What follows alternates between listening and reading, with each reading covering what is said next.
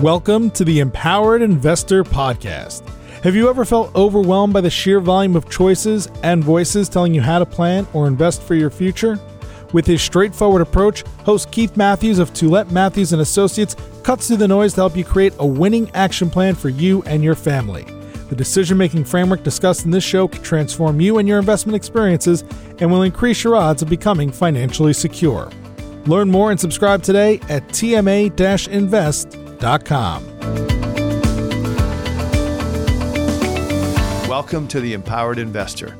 My name is Keith Matthews, and I'm joined by my co-host, Marcelo Tabuada. Marcelo, how are you today? Keith, I'm good. I'm a bit happy that we're starting to get some cold weather. It sounds crazy, but I like it. Wow. Okay.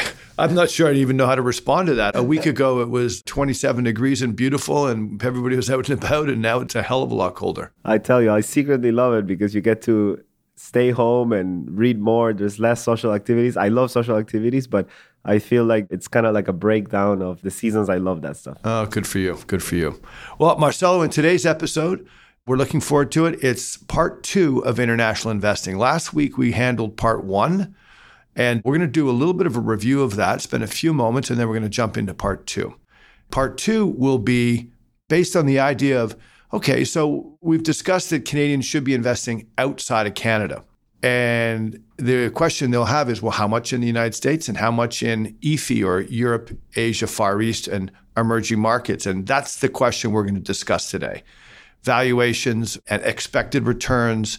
But before we get to that part, let's do a very quick review of what we discussed last week around international investing.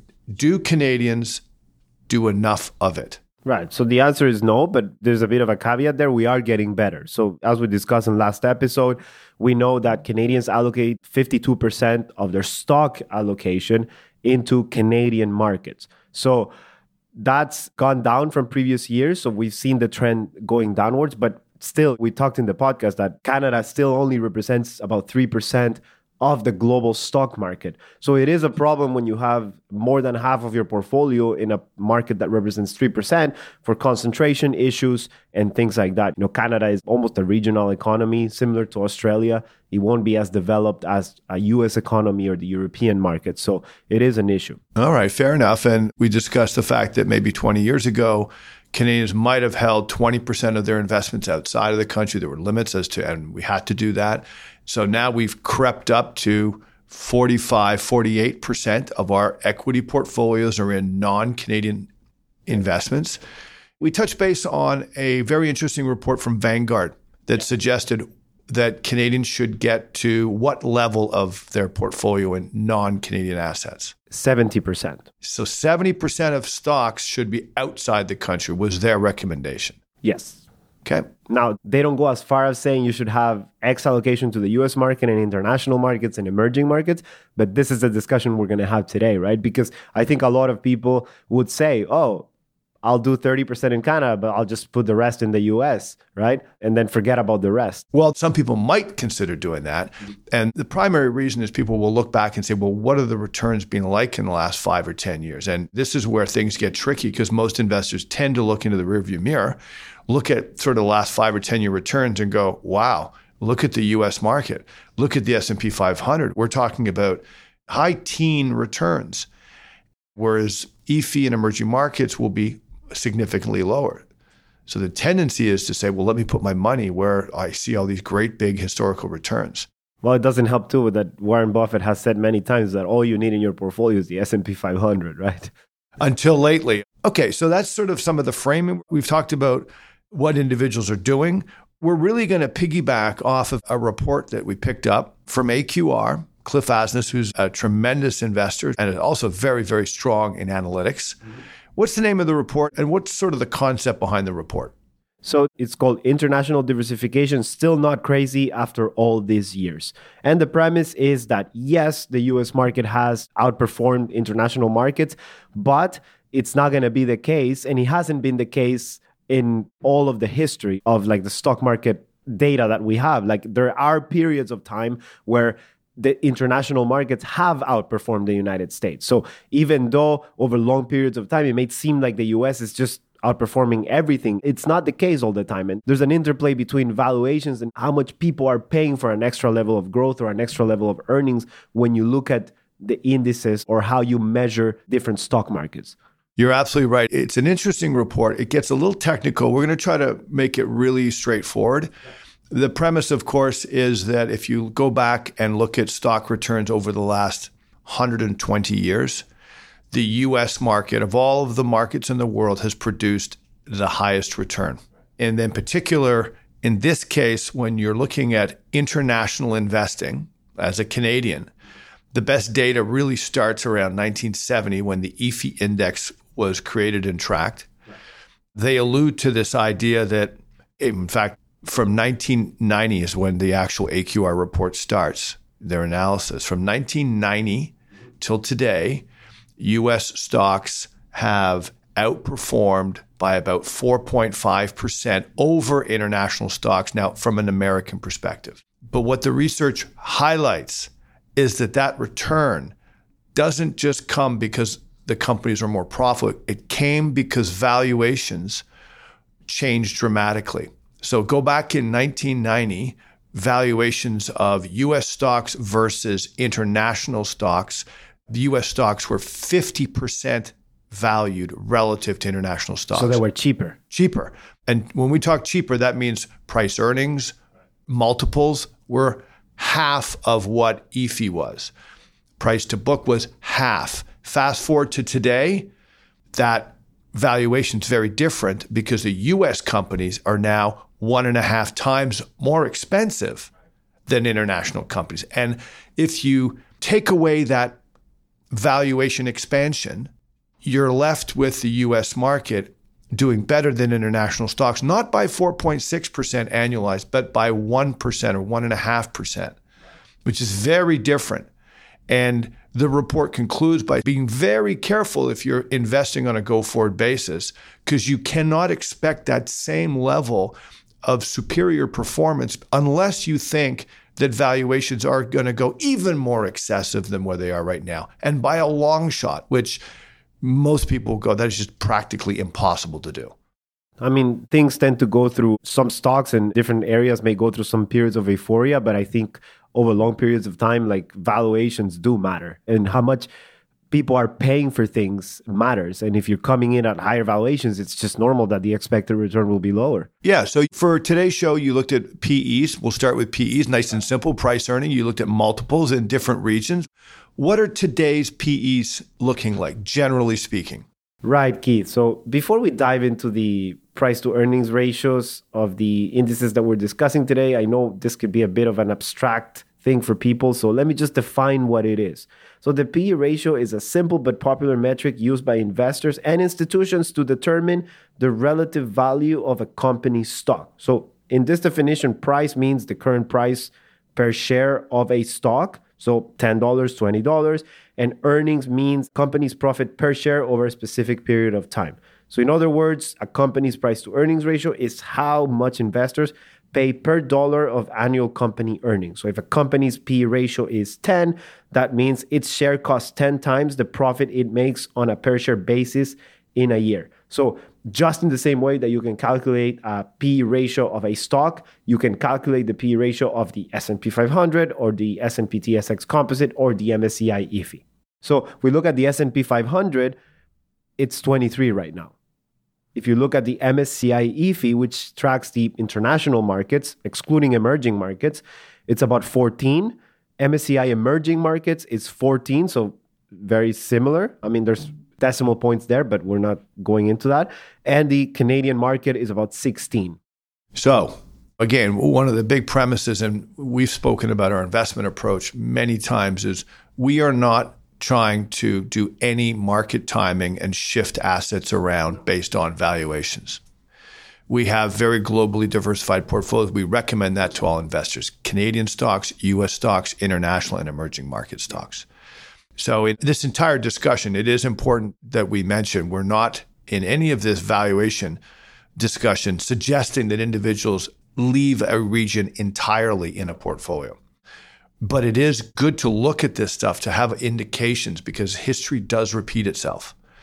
So what you're saying now is U.S. stocks are more expensive than the other stocks. And in particular, we're talking U.S. versus non-U.S., but still international. So Europe, Far East, and emerging markets. Yeah, I mean, it's just what I was saying in terms of valuation. You're paying $23 per every level of earnings in the United States, and in international markets, you're paying 14. Yeah. And the AQR report is very clear to say that there's probably sunnier times ahead for the returns of international securities.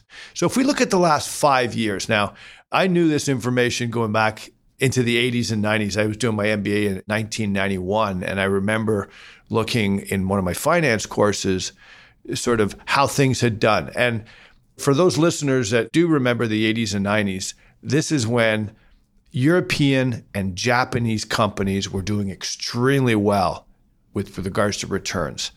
Marcelo, believe it or not, there was a period of time when most companies would say America or North America is doomed. Everybody should adopt the Japanese method of managing companies. Crazy. They used to ship executives all over the world into Japan because everybody thought that Japan had the secret formula in terms of creating wealth.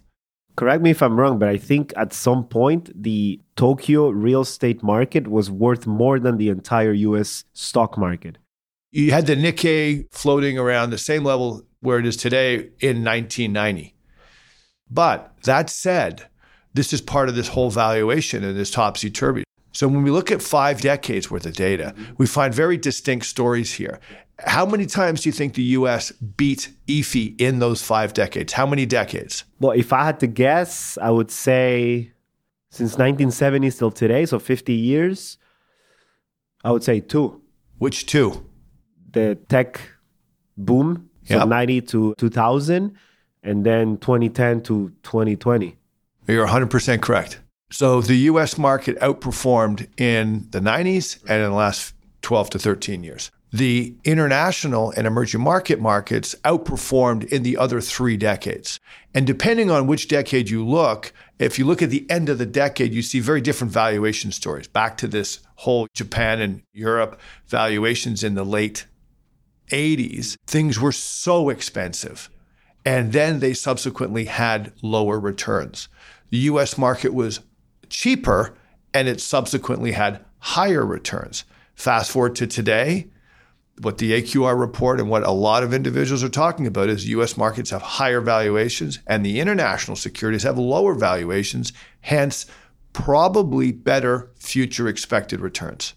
Yeah, I mean, it's hard to deal with this concept of PEs and how much are you paying for stuff, because you could easily say, okay, based on valuations, I'm not going to invest in the US market, but that's how markets work. And sometimes people will bid the prices up. And with diversification, you also want to be there for when those things happen, right? Like you don't want to time things based on valuations, but if you have a diversified portfolio, you still want to be able to profit from those times where people are bidding prices up, right? And look, we've been holding diversified portfolios for close to 25 years in similar allocations. Think of it, a third in Canada, a third in the US, and a third outside of North America. And we're not suggesting that anybody tinkers around with that. No. In fact, even within your valuations of the US market, you have different components within the US market with very different valuations. So the S&P 500 is driven a lot by the top 100 companies, in fact, a lot by the top 20 companies. Well, there's the magnificent 7, 8 right now in the S&P 500, which are absolutely dominating the index. Yep. But even within the U.S. economy, you've got small value companies, which there's a lot of individuals saying that they're effectively pricing in a recession and they're lower than their valuations have ever been. So therefore, their future returns could be higher. And so when we look at these future returns, it does kind of matter as to where prices currently are. And we've referred to a Vanguard report quite a bit with clients in the last 6 months that speaks about expected returns in general global regions. Do you want to just highlight what those sort of expect, just the higher and the lower numbers? Basically, they say that whatever's done really well in the past year or two, or decade. It has lower expected returns. So when you look at growth stocks, for example, or small cap growth stocks, they tend to be lower expected returns going forward. Same thing with the US market. So what they identify as the ones having the highest expected returns are emerging markets when it comes to regions. And when it comes to asset classes, they're looking at small cap value as the one with the highest expected return because they've had lower returns in the last 10 years. Yeah. You're absolutely right. So, the Vanguard report will speak about expected returns. Canada is expected to have better returns. So all regions with lower prices, lower valuations are expected to have better returns in the next decade or two. Canada, international, emerging market. The US is expected to have lower returns than some of these regions. But within the United States, there's two different areas. There's value securities and growth companies, and Vanguard suggests the growth companies have the lower return and value.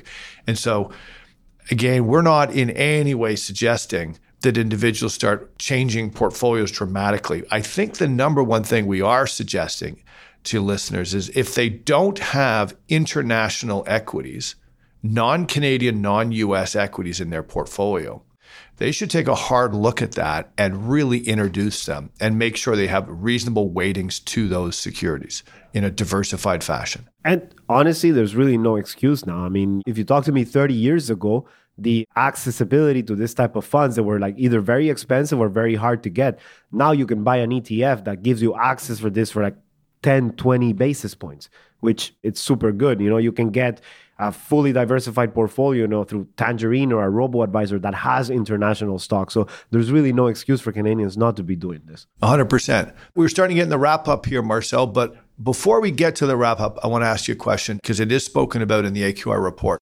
It's this idea that sometimes investors might say, why should I invest in a diversified international or non-local securities when markets crash or correct in these big moments, 2020, 2008, 2001? It seems like no matter what you own, all goes down about the same. So there's no benefit to this international diversification. Hence, why should I do it? Right. And that's true in the short term. I mean, the world is connected now. It's globalization. Everything is interconnected. So it's like they say, the US sneezes and the world catches a cold. So it's sort of like along those lines. Every time something happens in Europe or in other parts of the world that affects everybody, think about the pandemic. The pandemic has affected every single country. You have hugely connected countries through globalization. It's normal that this happens, but this is not the case over the long periods of time. So when you start looking at data from like crashes over like 1-2 years, yes, they may be very similarly going down at the same time. But once you start looking at data from 5, 10, 15, 20 years, the picture starts changing. And that's the main point, that yes, it will crash all at the same time. Absolutely. The data shows that, but it's not going to be the case long term. You're right. And the AQR report has a very, very good section, which essentially says, expect them all to go down in similar fashions with these moments. However, the international diversification does work and is beneficial to all investors because primarily it reduces the risk.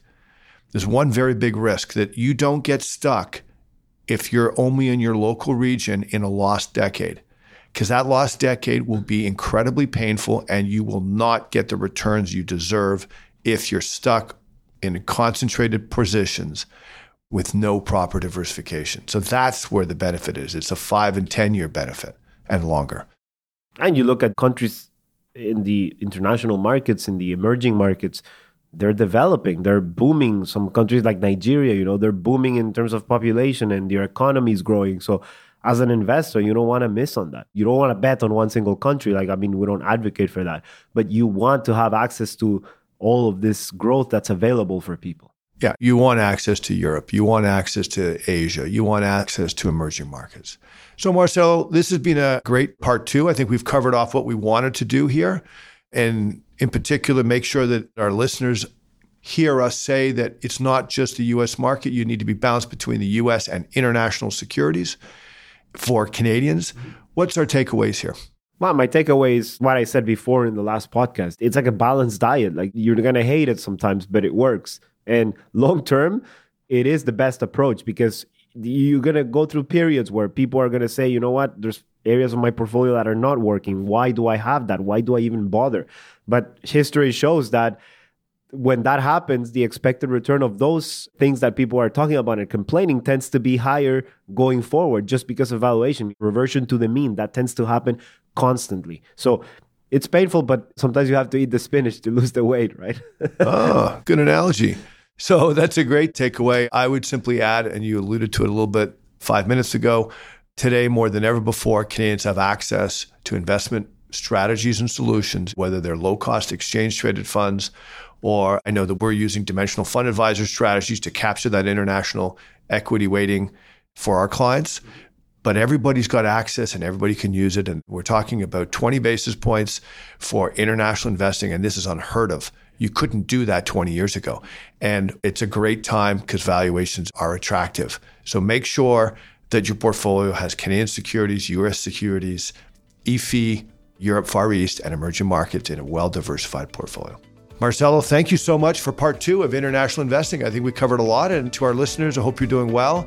And we look forward to hearing from you and see you next time. Thank you for listening. You've been listening to the Empowered Investor Podcast, hosted by Keith Matthews. Please visit tma-invest.com to subscribe to this podcast, learn more about how his firm helps Canadian investors, or to request a complimentary copy of The Empowered Investor. Investments and investing strategies should be evaluated based on your own objectives. Listeners of this podcast should use their best judgment and consult a financial expert prior to making any investment decisions based on the information found in this podcast.